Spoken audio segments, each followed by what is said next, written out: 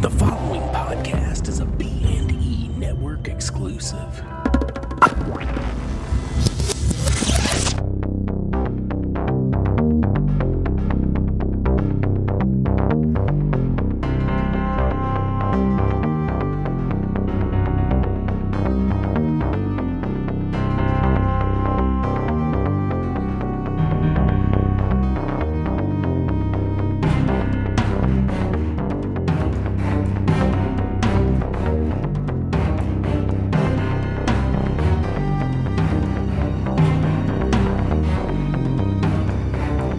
Welcome to B Movies and Ebooks. I'm Craig Wade. And I'm Brian Allen Delaney. And we've been having some technical difficulties, so please excuse us if we don't seem as jazzed to go through the beginning of this. But We've never, ever had technical difficulties before. Yeah. Definitely not every week. Even as a band, we were always plagued by technical difficulties. I don't think There was one time where we got booed off the stage. Remember that? For having technical difficulties?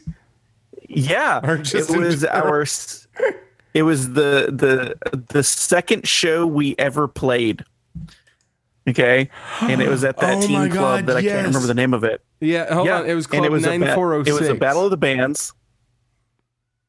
Right? 9406? No, Yeah. And so it was a Battle of the Bands, and I had this crappy Dodd multi-effects pedal, and it was like crapping out on me, and it's all my fault. And so we had the technical difficulties, and then like the song messed up, and we restarted the song, and then they got like booed us off stage. Yeah, that was a weird show, if I remember. Do you remember, like, it was like Punk Night or something like that, right? Yeah. But I thought it was like a Battle of the Bands. It was, but they called it Punk Night for some reason. I guess it was just punk bands. Do you remember? Yeah, I don't know. And I don't remember who else played. No, I don't either. I just remember, like, being like, well, shit, man, if this is how punk shows are going to go, like, this is going to suck. It's going to suck to make a choice to be in a punk band if this is how they're going to go. There was no choice involved, Craig. We couldn't play our instruments. Yeah, if we wanted to play music, it had to be punk rock. It was noise. Yeah. That's what we had to play. Yeah. Yeah, I don't know, but hey, we kind of grew into it. Yeah, we got better. I was thinking about it. Our band has been a band for 19 years. 19. Jesus Christ! I know. Like, what's wrong with us? It was 1999. Yeah. Dude, I'm crossing my fingers. That big break is coming. There are plenty of bands that have been a band for 20 years before they've gotten any sort of success, right? Yeah. Before they've gotten any tiny little inkling of success, right? Yeah. That's every band story. Yeah. Rolling Stones have been a band for 73 years. They may have. But yeah, it's good stuff. So yeah, we're having a little bit of issues. So I apologize for any sort of latency that the audience may notice. Now those people will be tuned in, highly attuned to it. Yeah. Like right then. Our one listener is going to really pay attention. Oh yeah, I wasn't even. So anyway, so on this episode we are covering Ebenezer by Duncan Ralston and the 1970 something 78 I think miniseries Salem's Lot. 79. Oh really? Okay. Yeah. So but Directed before we get Hooper. into any of that, I saw Deadpool 2. So did you? I saw Deadpool before you. Yeah, well, let's talk Deadpool. What'd you think? Okay. I liked it a lot. Yeah, okay, so I don't think it's better than the first or anything like that, but I would put it neck and neck. I really, really liked it. Yeah. I thought it was hilarious. Yeah. And I think Brolin did a great job as like, a deadpan Cable. Yeah. That was good. Mm-hmm. I hope that they keep going. Yeah. I know there's been talk of an X-Force movie now. Yeah. With how successful his team is in the movie. Yeah, like I said, there's one scene in the film that I would put up there with as funny as anything I've ever seen. Just so it was pretty great. So great. But I was really surprised how much I liked it because I don't know, I just felt like sequels, they're just cashing in on the name most of the time, so they just kind of feel uninspired a lot of the time, and this one did not at all. It was just like, let's take everything you like. What I think it is Ryan Reynolds' like hands-on involvement in it. Mm-hmm. Because he is so in love with the character. You know what I mean? It's like he's fought tooth and nail for years and years and years to get this like an actual real version of Deadpool on the screen. And so I don't think he's going to lose interest after one movie. You know what I mean? Yeah. Like, I don't think he's going to phone it in after one movie. You stayed after or during the credits, right? Yeah. Yeah. The throwback to Green Lantern made me laugh really hard. It was so good. And then Warner Brothers like tweeted him out later when he was like, "We're going to need that ring back," is what they told him. Oh, really? Yeah. And he said something back about like, if it would have been a Nuva ring, we wouldn't have been in this problem in the first place, or something like that. I don't know. But the director, though, of Deadpool has confirmed that all of those mid-credit scenes are canon. Oh, I know. I saw that. Yeah, that's great. But I thought it was great. Yeah. And then there's a surprise villain in it. That they've been kind of keeping things under wraps. Oh, what's his face? And yeah. And yes, that guy.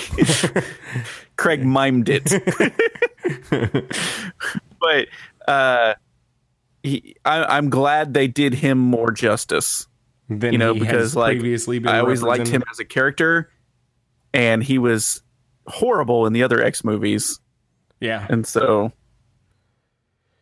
yeah, I'm glad. Yeah, no, I really really liked it much more than I thought I would. So,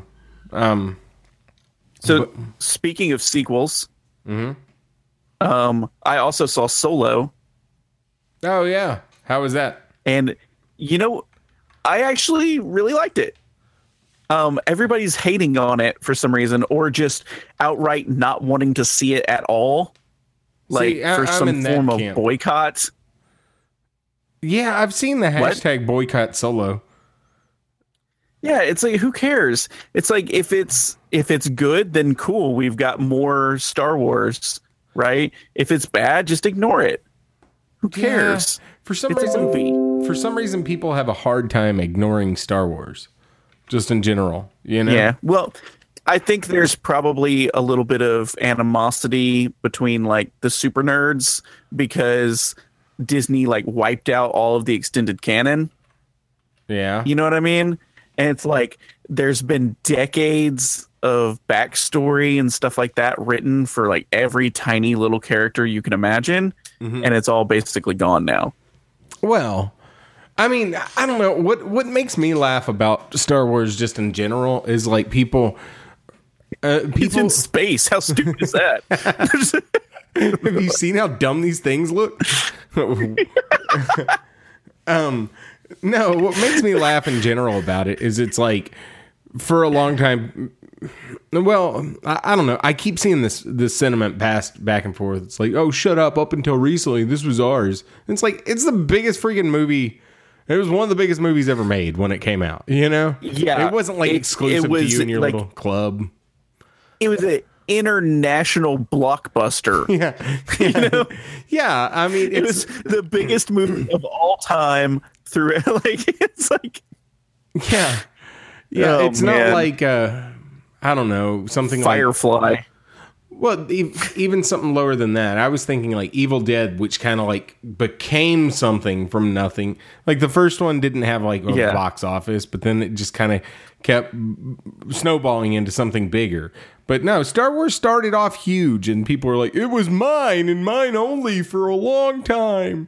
Like, I don't know. They kind of turned into Eeyore there at the end of that. Speaking of which, you see previews that Yeah, Christopher Robin. We can talk I about have. that? Well, I mean, I saw the teaser. I guess I haven't seen the full trailer. Oh, really? I did see like a screen cap though of like the Winnie the Pooh gang. It'd Yeah. be cool. Like it. Never mind. I'm an idiot. That wasn't even funny. All right. I was just thinking of like a feral So version, anyway, a darker reboot. a dark, gritty Winnie the Pooh reboot. Yeah. I have seen some cosplay of post-apocalyptic Winnie the Pooh. Ooh, Apoctopoo. Post-apocalyptic. Oh, there you go. Apocalyptic. Yeah. Yeah. Yeah. Anyway, it was pretty good. But so Solo. I don't understand. Like we went yesterday, which was the Friday. So opening weekend for a Star Wars Yesterday movie. was Saturday. Okay. What? Said yesterday Oh, was yeah. Saturday. Okay, sorry. So we went Saturday night. Actually, wait. It wasn't yesterday that we went. It was Friday. Okay. Okay. So Saturday or Friday night, opening weekend, Star Wars movie. There was probably 30 other people in the theater. Really? Yeah. I know there was a huge drop off on Deadpool 2, and they're blaming Star Wars, and Star Wars is blaming Deadpool 2 for shitty box offices this weekend. What did anybody go see? Mamma Mia?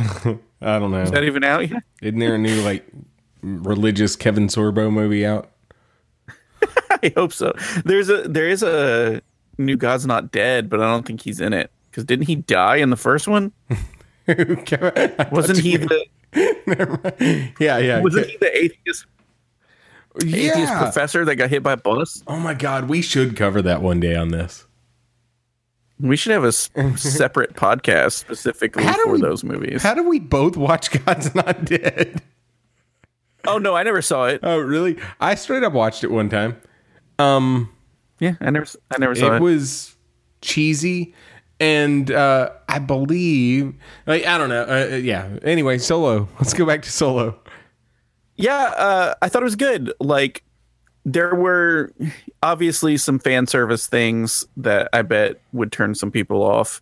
But I thought the guy who played him, I always forget his name because I've only ever seen him in one other thing. I thought he did a great job. Like, it felt like whenever we left the theater, I was like, it felt more like he was playing Indiana Jones than it was Han Solo. But if you think about it, Han Solo was basically just Indiana Jones in space. Yeah. So it made sense. Yeah, they're saying that Like- it's 114 or 101.3 million opening 4-day weekend projected. Oh, that's terrible. Well, I don't know, dude. I don't know. I've been waiting a long time for Star Wars to fall off at the box office. Yeah. I like that. That's like I know something you I'm. have. Well, I mean that in comic book movies, but I just want more other movies that aren't just big ass blockbusters. That's Yeah. No, I understand. So let's go watch Mamma Mia. It's also a sequel. yeah. Well, no, it's not even that. Yeah, but anyway. So you liked it? He was Indiana Jones. Yeah. It was good. Yeah. I mean, I don't understand what all the hate is. Like, just, it's a movie, dude. Just Just calm down. I don't understand the hate at all. I mean, I like Star Wars. I don't like the fact that it's going to be Star Wars from here on out. That's it. You know? Yeah, at least one Star Wars movie forever. Yeah. Yeah.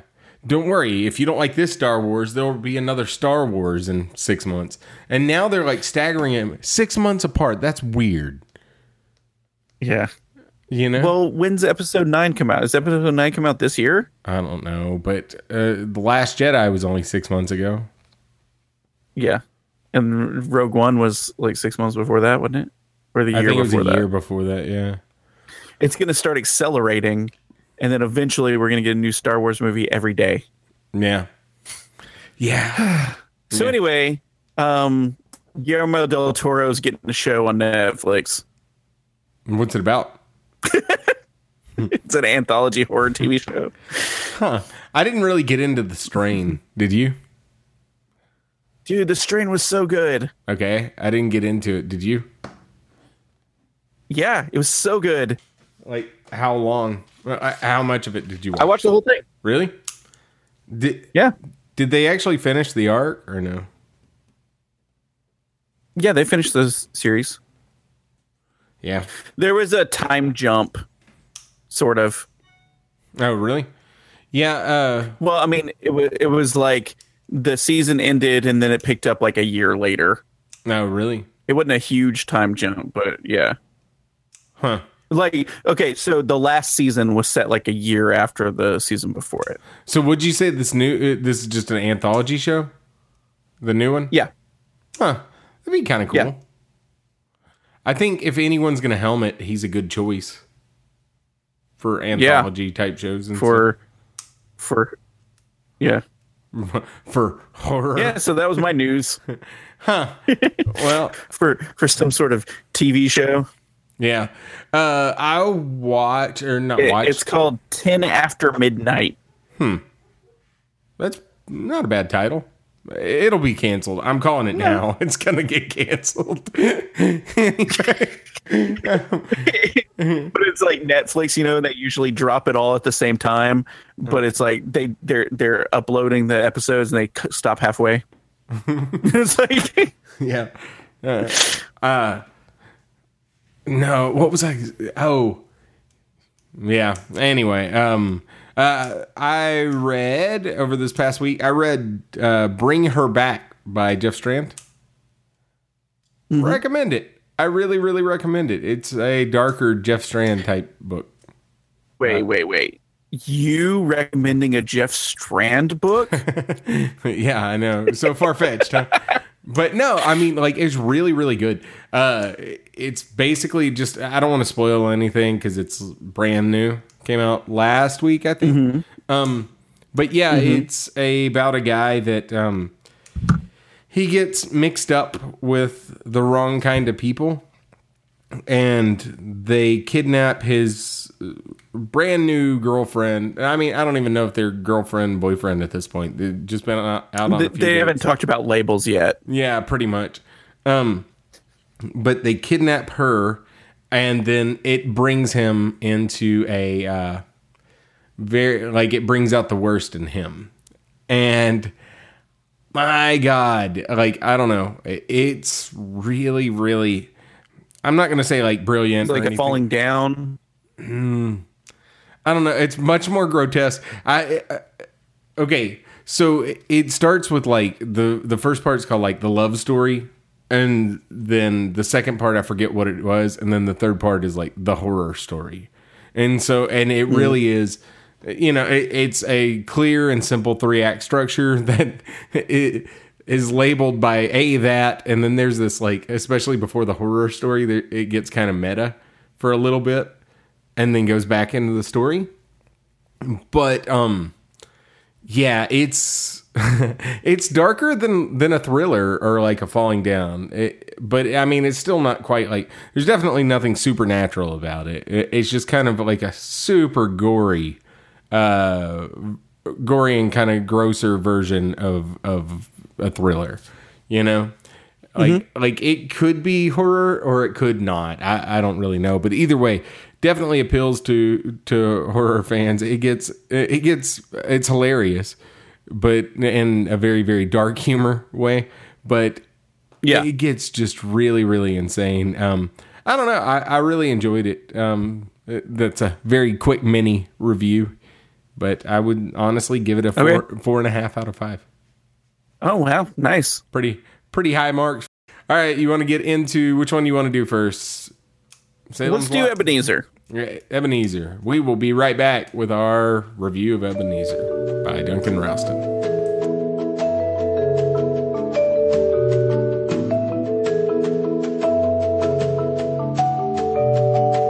All right, we're back. We are talking Ebenezer by Duncan Ralston.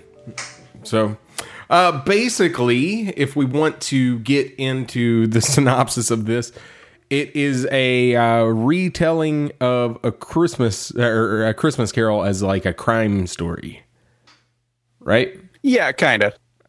Mostly, yeah. But with a very liberal use of like, The whatever. word retelling. Yeah. And what I was thinking about this is like, okay, in vampire movies, vampires exist, right? Like, people are aware of vampires, and werewolf movies, people are aware of werewolf movies.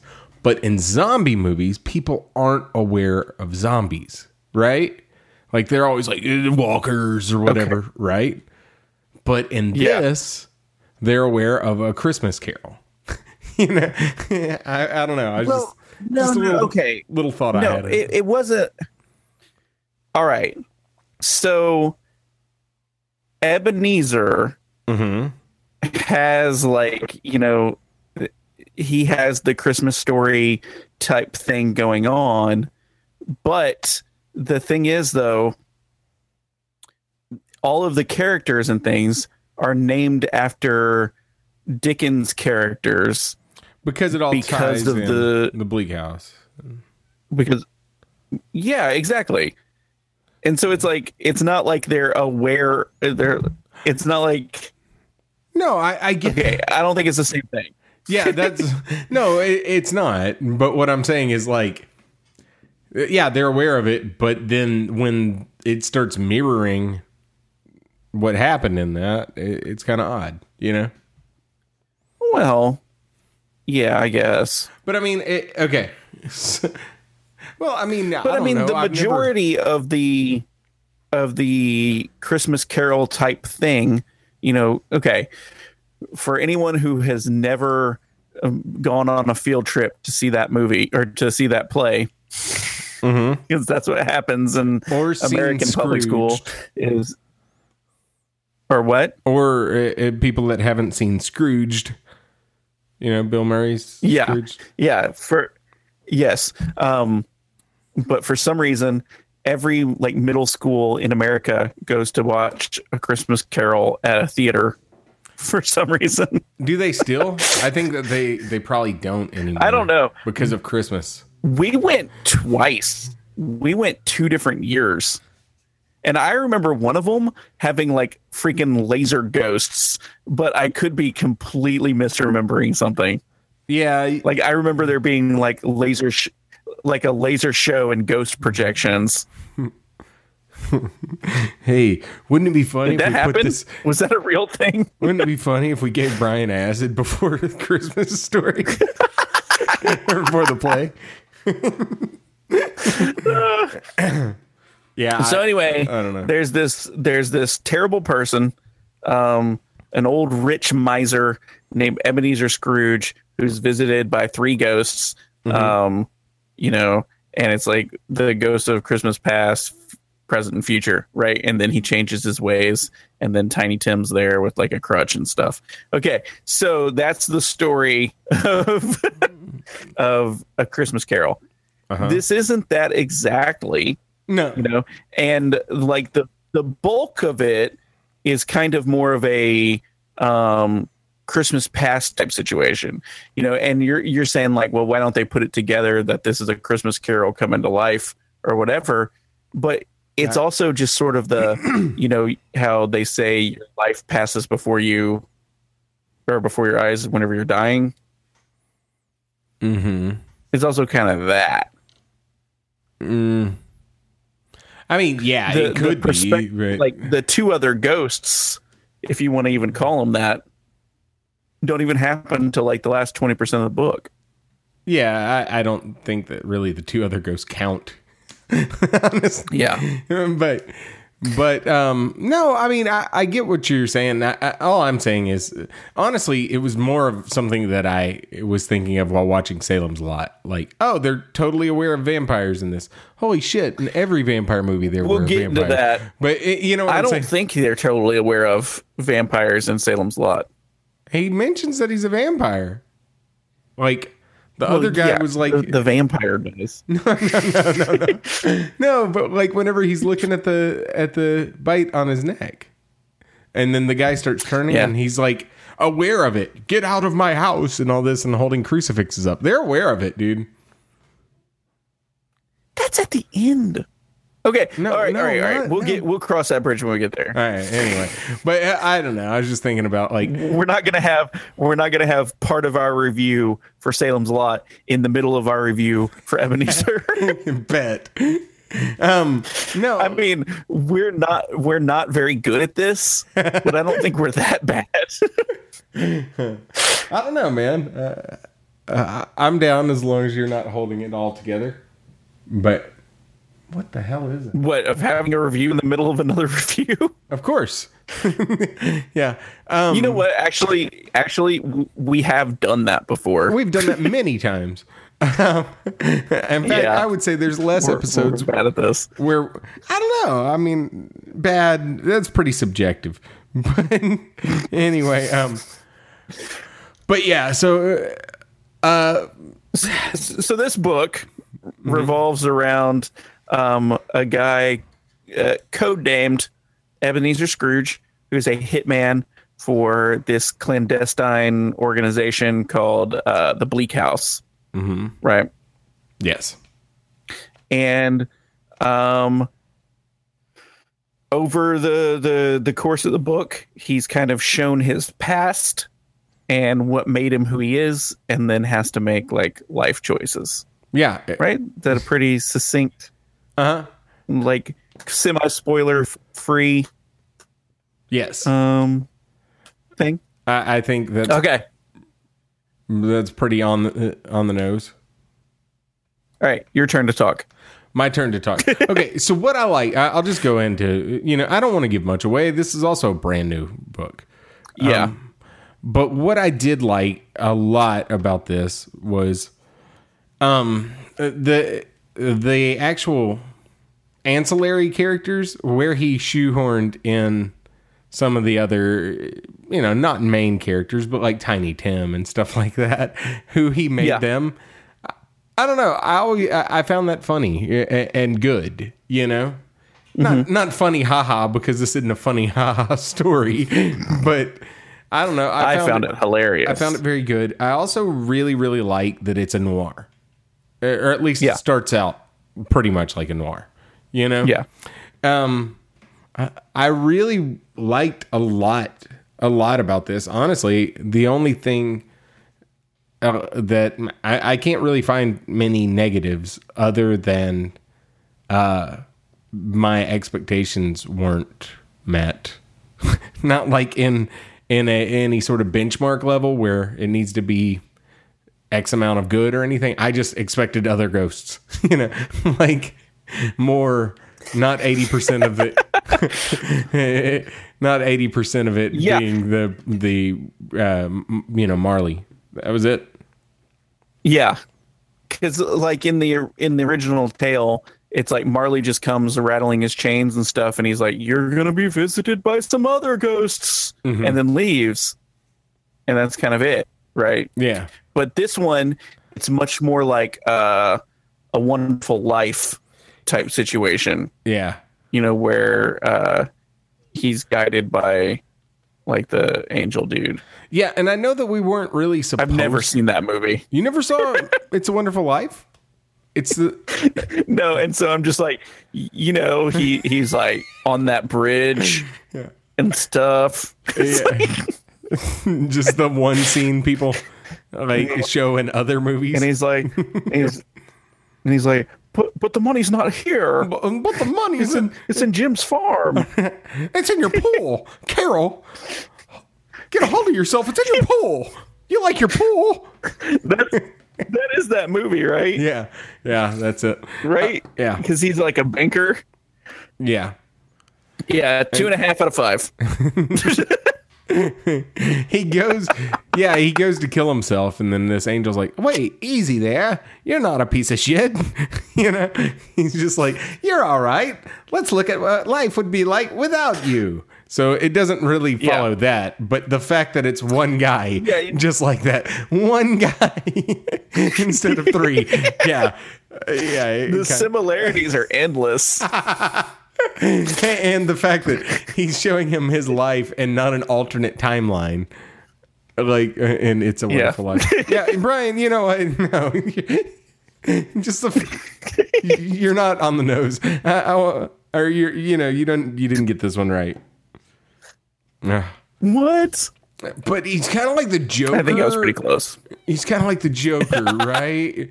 I've never seen Batman. He puts all those people on that ferry, and then Ebenezer has to make that decision of which ferry to blow up, the convicts or the regular people. Yeah. So, anyway. I might have read a different book.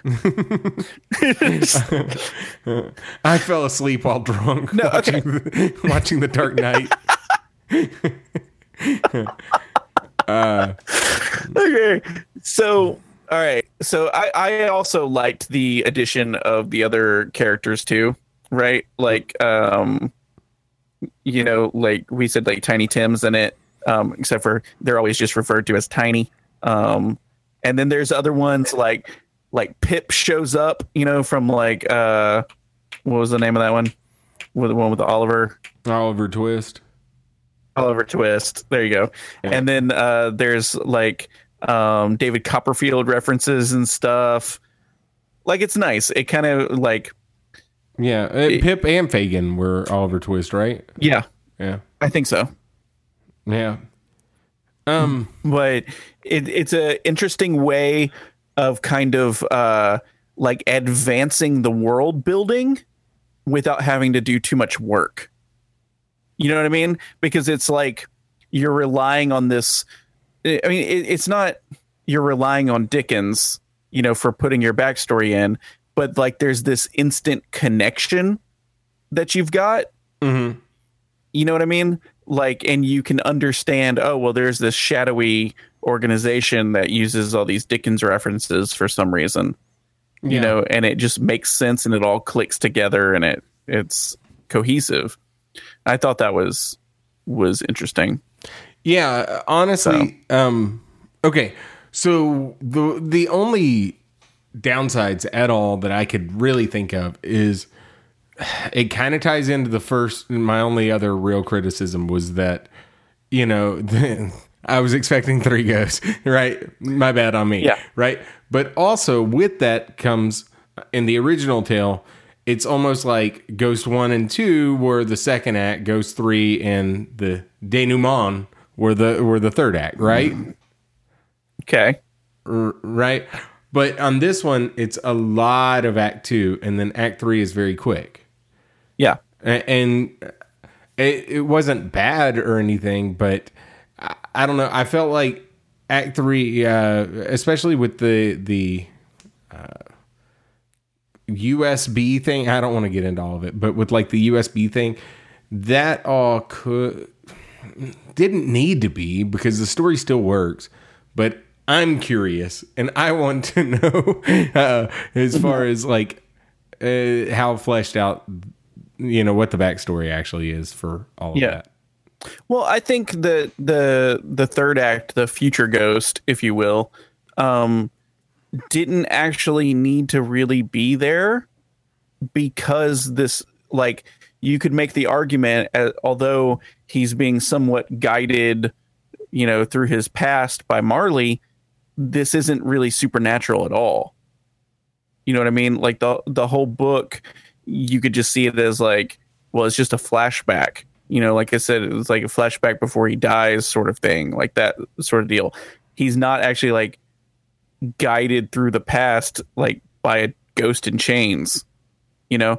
And so if you think about it like that, then the future one having a prominent place wouldn't even make any sense because he's not really psychic, you know, or whatever. Yeah. And so it's like, But I don't know. I don't since- think there was really much of a actual supernatural element to this at all. You just disregarding it? Well, no, I mean, it just didn't feel like actually ghosty to me. It felt more like a dude just kind of They going got back hit- through his memories. Hit on the head real hard. Yeah. Yeah, kind of. But then he saw things that he wasn't privy to. Yeah.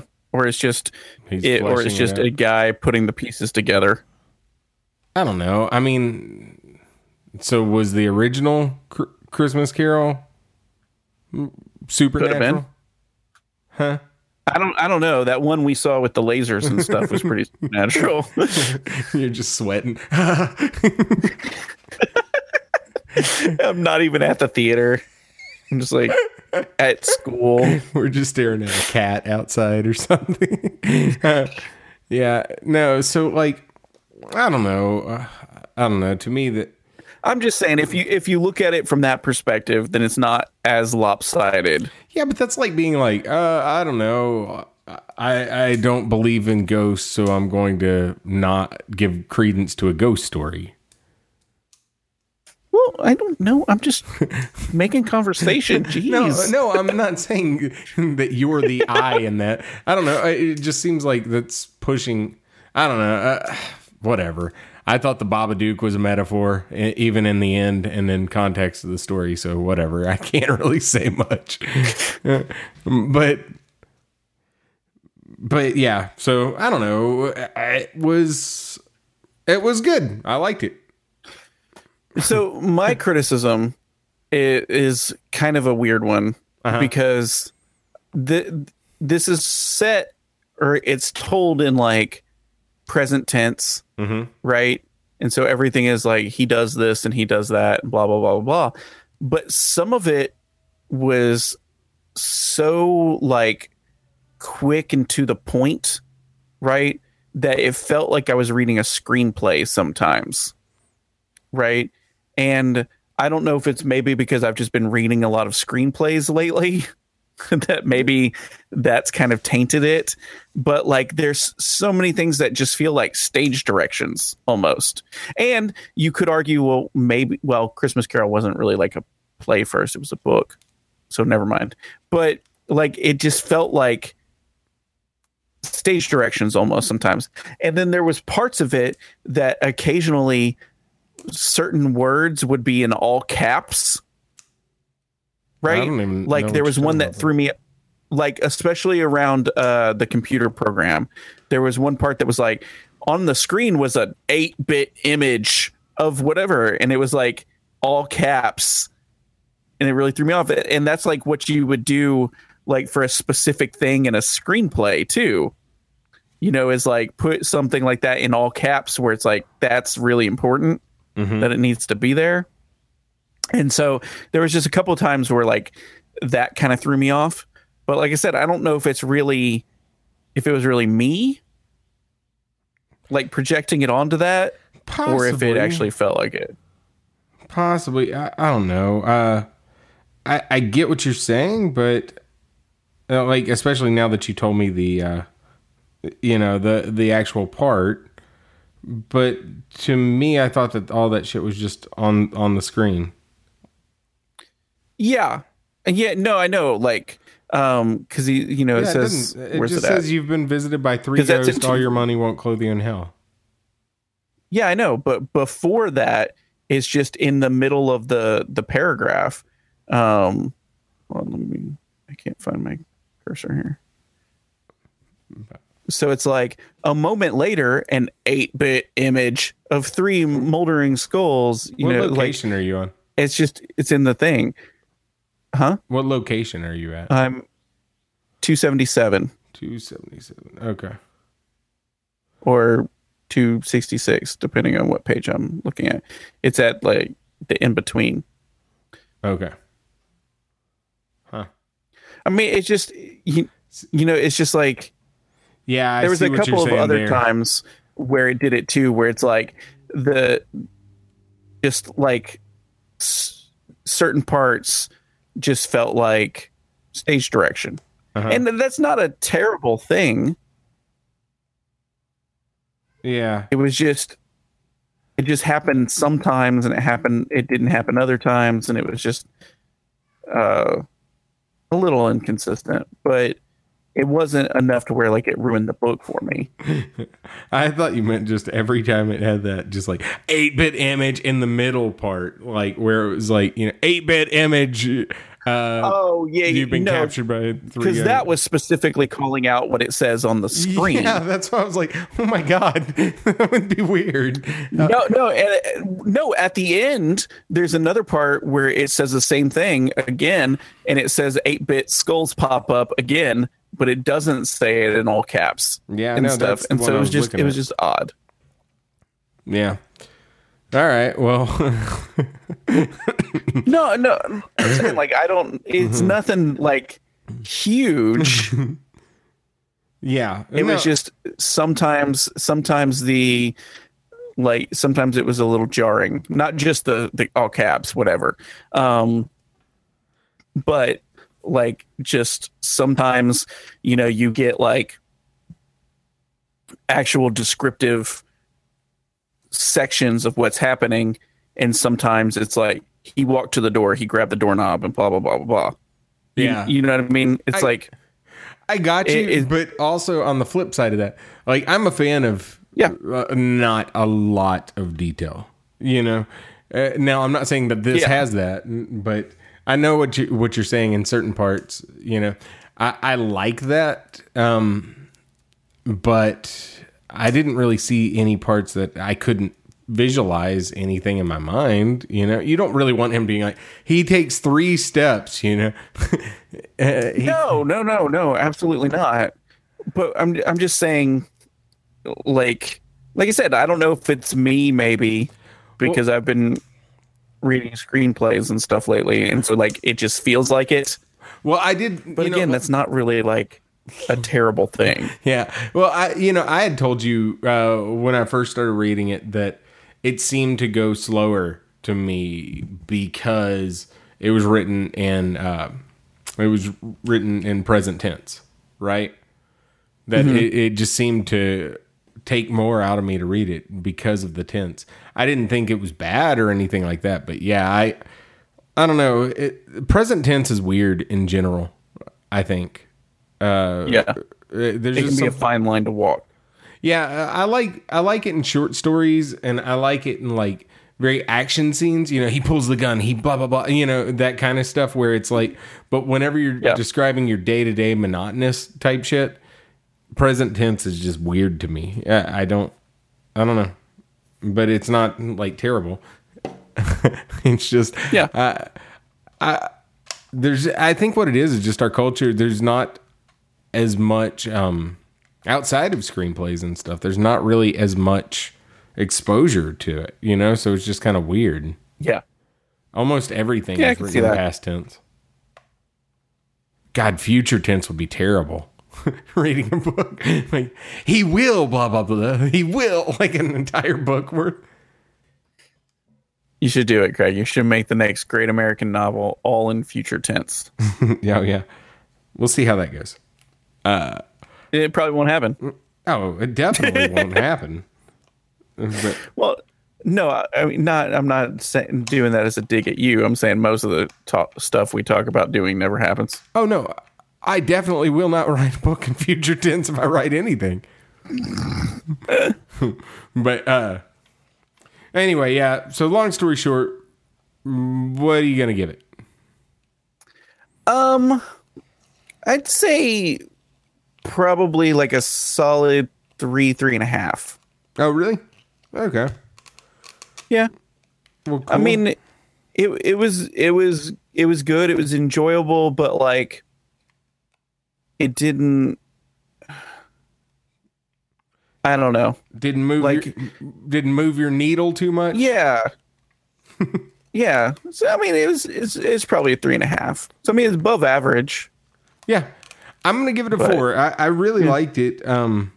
Like I said, there were things that I wish were a little more fleshed out, but it was still solid. But more ghosts would have been a 5 for me. Yeah, one more ghost would have been a 5. No, I really liked it. I would say 4.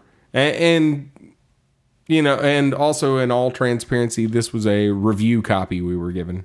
So I don't know that people really seem to care either way. Just nobody cares. It makes us feel better. Yeah. So anyway, I've read quite a bit of Duncan stuff. We're pals on Facebook, but I've read quite a bit of his fiction, and he's an author that I have never I've never read anything by him that I didn't like, which is interesting. Mm-hmm. He also has said something that he may be writing like just straight comedy sometime soon. I don't know if it was sometime soon. He had posted about how he didn't, but I don't know. It could have. We'll see. But all right, well, keep us posted, Craig. Let me make a note to just edit that out. All right. We'll be back. All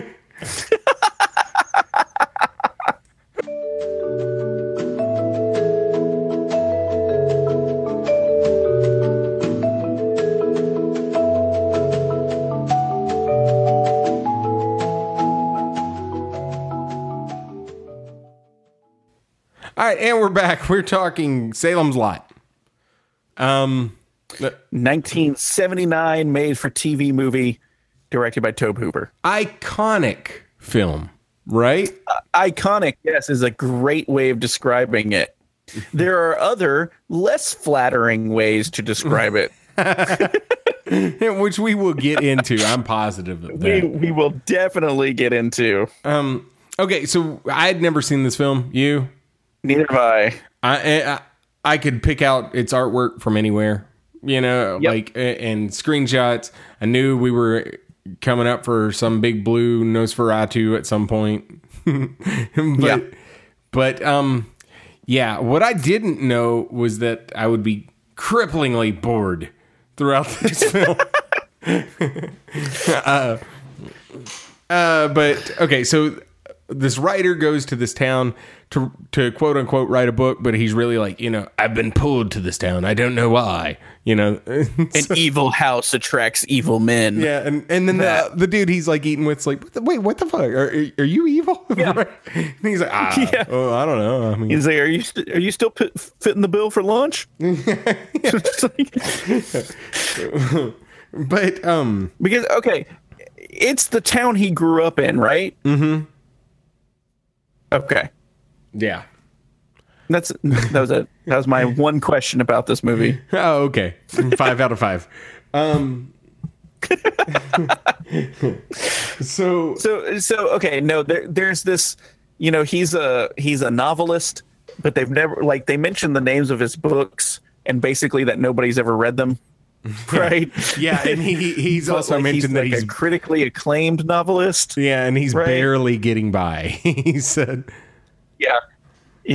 But he's going to do his new novel, and there's this house that he tries to rent because he's drawn to it.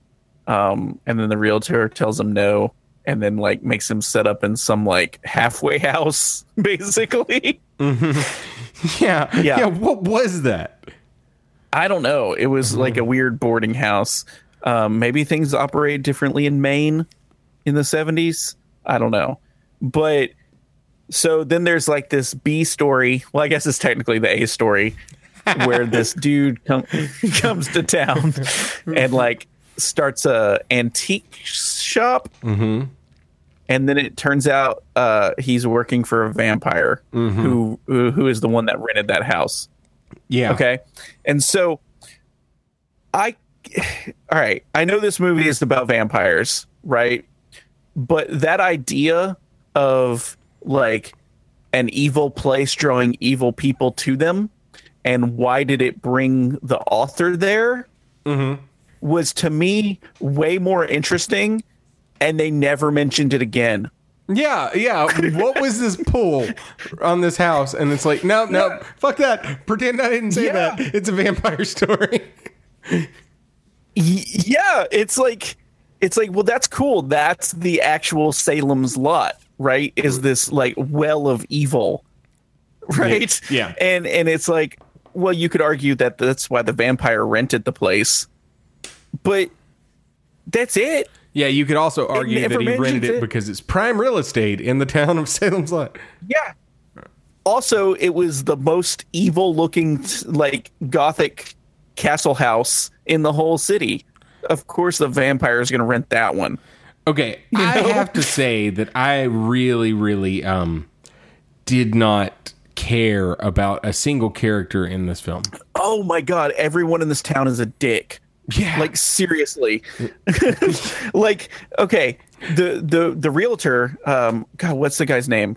He's a comedic actor. He's in Fred Willard.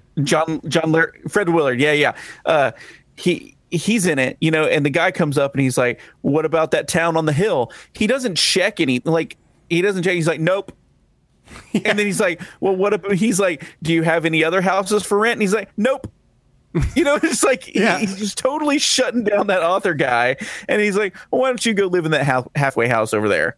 Yeah. It's like, what? And then this it's main like character halfway guy, house realty. like, I didn't like him at all. He was a total jerk. And he's driving around in his doorless Jeep running stop signs and stuff. It shows him like driving through the town. He's just blowing through stop signs. And it's like, what a jerk. Yeah. Can we talk about the fact that he looks as old as his love interest's father? Yeah. Did you find that weird? Where, like, she's like 30 and living at home, right? And they never mentioned that. Nothing was weird about that, right? No, it was a different time. I'm not judging anyone for choices or anything, but it is weird to like date at 30 and your dates consist of eating dinner with your parents, right? Isn't that weird? It was a little odd. I mean, they had that picnic, where then the dad was like, "I heard y'all were over at the Lookout." It's like, yes, I was there with your 30-year-old daughter. Well, the picnic they had was less of like an actual like date and more of he seemed to have been stalking her while she was having a picnic alone and noticed she was reading his book. And that's what happened, right? And he held it up. And then he just kind of, invited himself, to her picnic that she was having. Yeah. Anyway. What an ass. Then there's this little kid who is introduced into the movie at a school play. Like, why? Yeah. Like, okay, now I will say the idea of for some reason him walking into a school play rehearsal was a little strange. Like the main character. But it was there because he was like talking to that other guy who was like the teacher. But it was kind of genius to have like the backstory of this town being told by a school play. Yeah. Like, or maybe not genius, but unique. That was an interesting way of doing it. Yeah, I mean, like that. Like, I don't know. Yeah. Okay. So the little kid is like a horror and magic enthusiast. Right? I did like how much his dad was just like, "What's wrong with you, man?" like seriously. I was expecting at some point for the father, because it's Stephen King and the father's like at least standoffish. So I was expecting at one point for his dad to just be straight up evil to him, right? Yeah, beat him. But he wasn't. Yeah. He was more just like, dude, I just don't get where you're coming from. Like, what's up with all this horror shit? I mean, he was still pretty supportive, though. He was like, I don't get it, but whatever. you know? And then the little kid is like ignoring his dad's heart to heart moment. And he's like, you want to see me get out of handcuffs? Yeah, you know, it's like, come on. Yeah. So then the dad I was like, oh yeah, that's swell. And he's like, what about this rope? And the dad's like, no, man, Yeah. like, you know what? Yeah. No. The kid's like, you can tie me up in these ropes. And the dad's like, no, man, I don't want to do that. And then you think that he's got like, you think it's going to be like Chekhov's ropes, right? Oh yeah. And that like, Or check that he's going to get tied up. Like, Yeah. And then again, nothing happens. No, nothing. He So- never. His love of horror, I guess, only informs him to use a cross, right, on the vampire. Yeah. Because he ends up knowing when the vampires do show up, Vampire. everything about vampires, right? And the main character has to consult a friend he knows who's like a occult like expert to learn anything about vampires. Yeah. Yeah. So even footing. Even what? Even footing. A 10-year-old or 12-year-old. Yeah. Yeah, knows about horror. Because there's a point at the end where like they have their own plans to kill the vampires, like this 12-year-old kid and the main guy, and like they run into each other at the evil house. You know, they didn't consult one another about what they were doing. It's they had just as much information. And honestly, the little kid was more prepared because he had stakes and stuff. Yeah. Yeah. And the guy did not. Yeah. Okay. He was So going in blind. okay, I just want to say that the plot of this movie, I honestly, it's very rare. This does happen to me from time to time, but it's rare that it happens where I don't care enough that I'm watching the screen and not caring where it's going, not even remembering stuff, you know, like just like I do not care. It's Captain Beefhearted you. no, it wasn't him. It was, you know, Dose, the band with two bases. Oh, dope. 2 bases. Yeah, you know. So, Okay. See that. Okay. This movie, its potential greatness, or the reason why it was potentially great, was also to me the reason why it was terrible. Okay, this movie was a 3-hour made-for-TV like miniseries, right?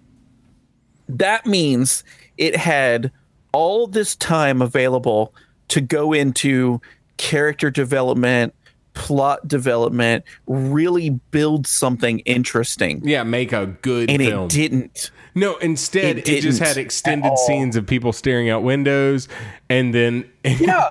you know, like, It gave me 3 hours of shit I did not care about. huh. Yeah. And like 4 vampires in this whole movie. Okay, I will 4. say, the kid floating at the window the first time you see it's fucking creepy. Oh yeah. Okay, so it takes like an hour and a half to get to that point, right? Where you see the first vampire, and like, you know, the main kid is in his room and he hears tapping like on his window, and he goes up and it's his best friend who had been killed earlier in the earlier in the show, floating outside his window, all vampired. And I was like, holy crap, this movie just got awesome. I'm ready, you know? Yeah. And then it just never got better than that moment. No, and they repeated that same thing like 4 times, right? Yeah, they played the exact same scene later in the movie, right?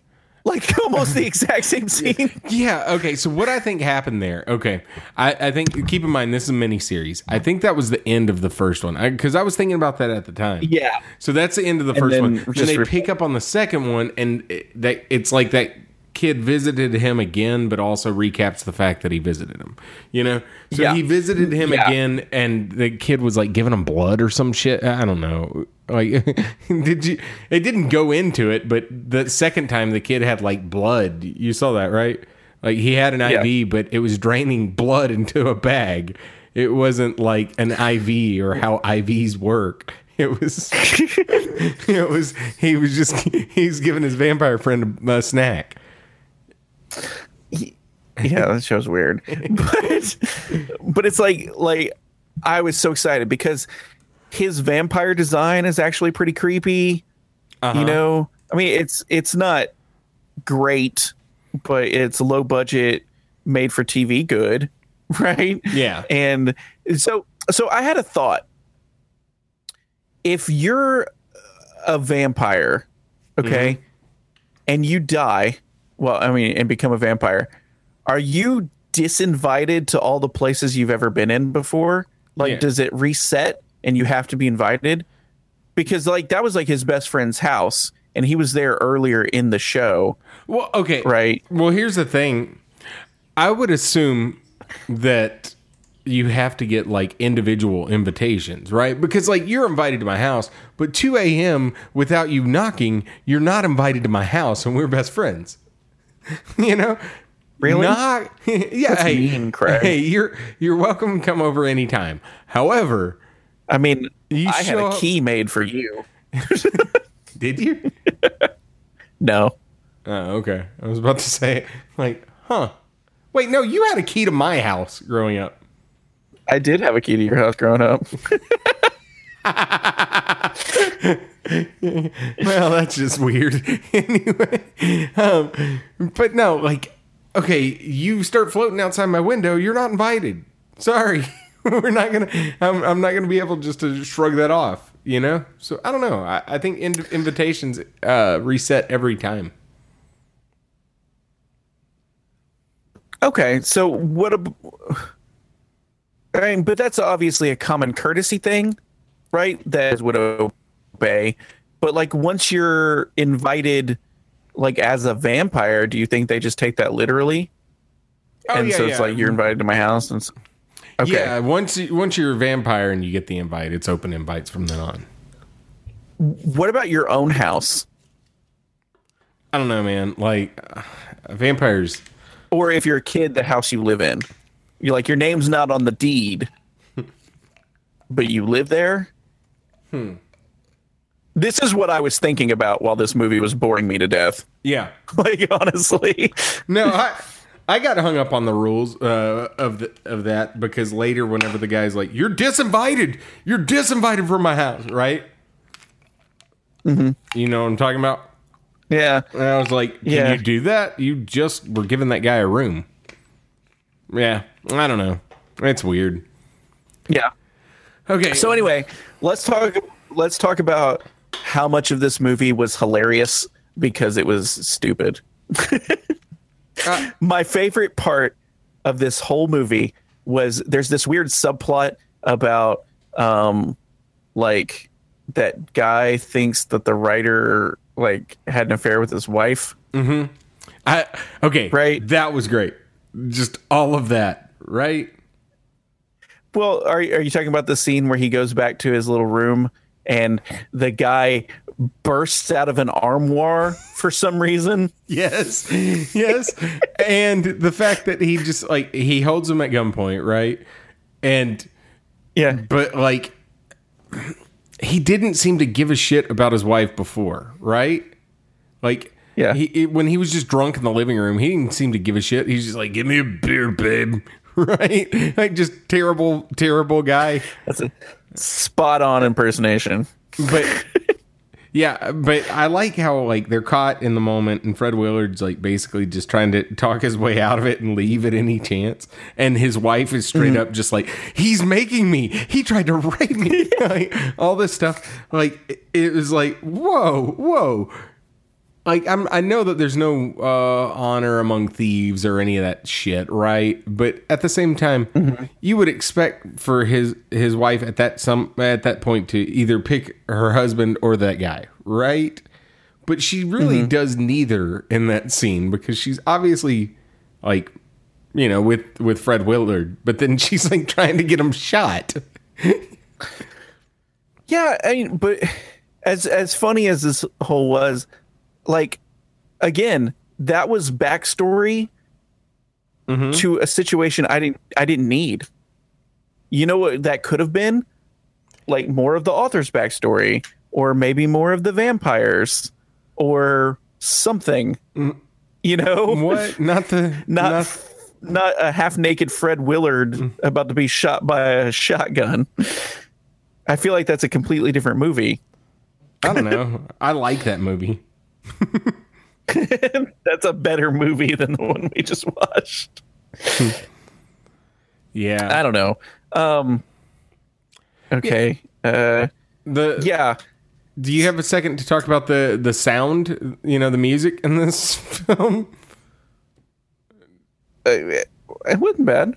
What? It was the hammiest music I've ever heard. Like, I don't notice music most of the time. 70s. I know, but it was just like, no, like every 2 seconds. It wasn't like songs. It was just dun, dun, dun. And like for commercial breaks. No, there were parts that were actual themes and stuff. Yeah, but the hammy parts that really stuck out are the ones I'm talking about. And they did that at least 15 times. Like, because it kept going to commercial breaks. I would assume, yeah. But, yeah, I don't know. So, okay, there is I think it's a 120-minute cut of this, so a 2-hour cut of this film that went to theaters. Not so much here. I think it was overseas that it went to theaters. Everybody hated it. This was the preferred version. Everyone hated it, except for Stephen King, who liked it. Yeah. Huh. But I don't know. So do you feel almost, because I feel kind of robbed about. I do too.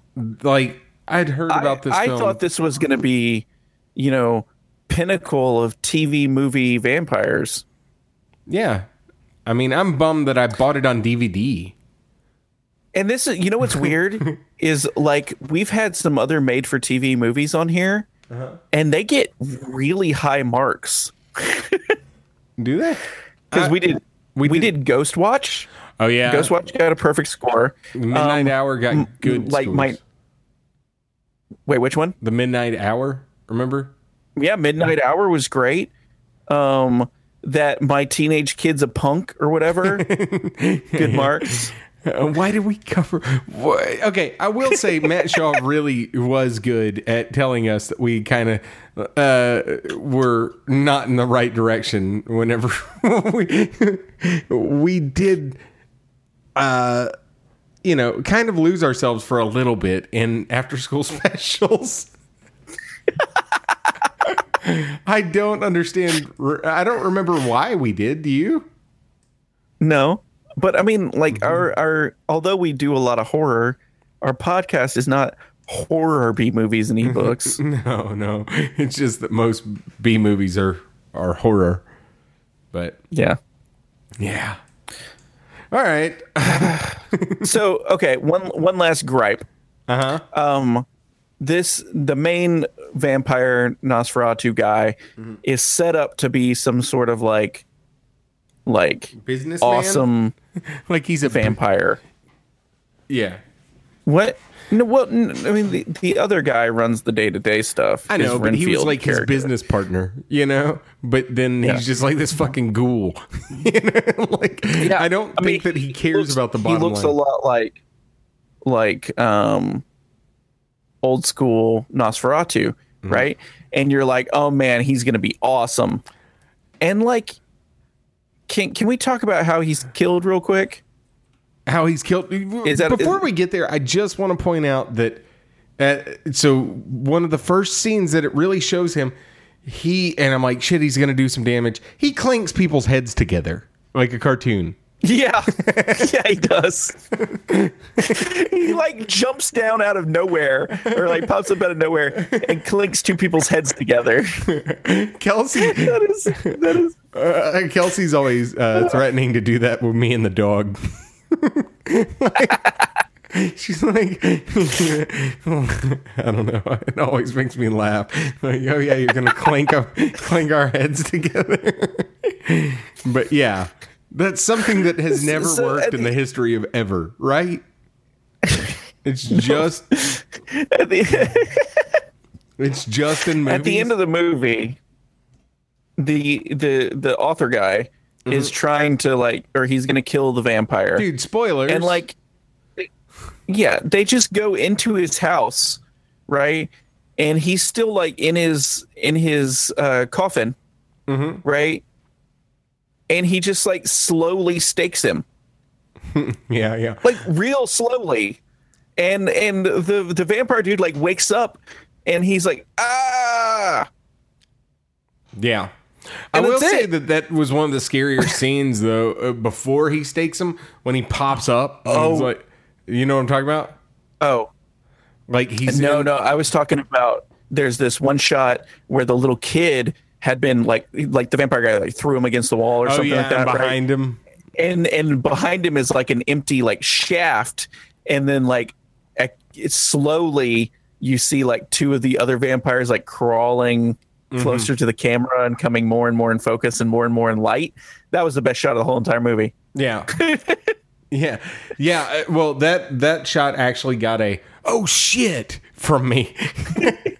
Like an audible, everyone else is asleep in the house but me, an audible "oh shit." Like, yeah. All right.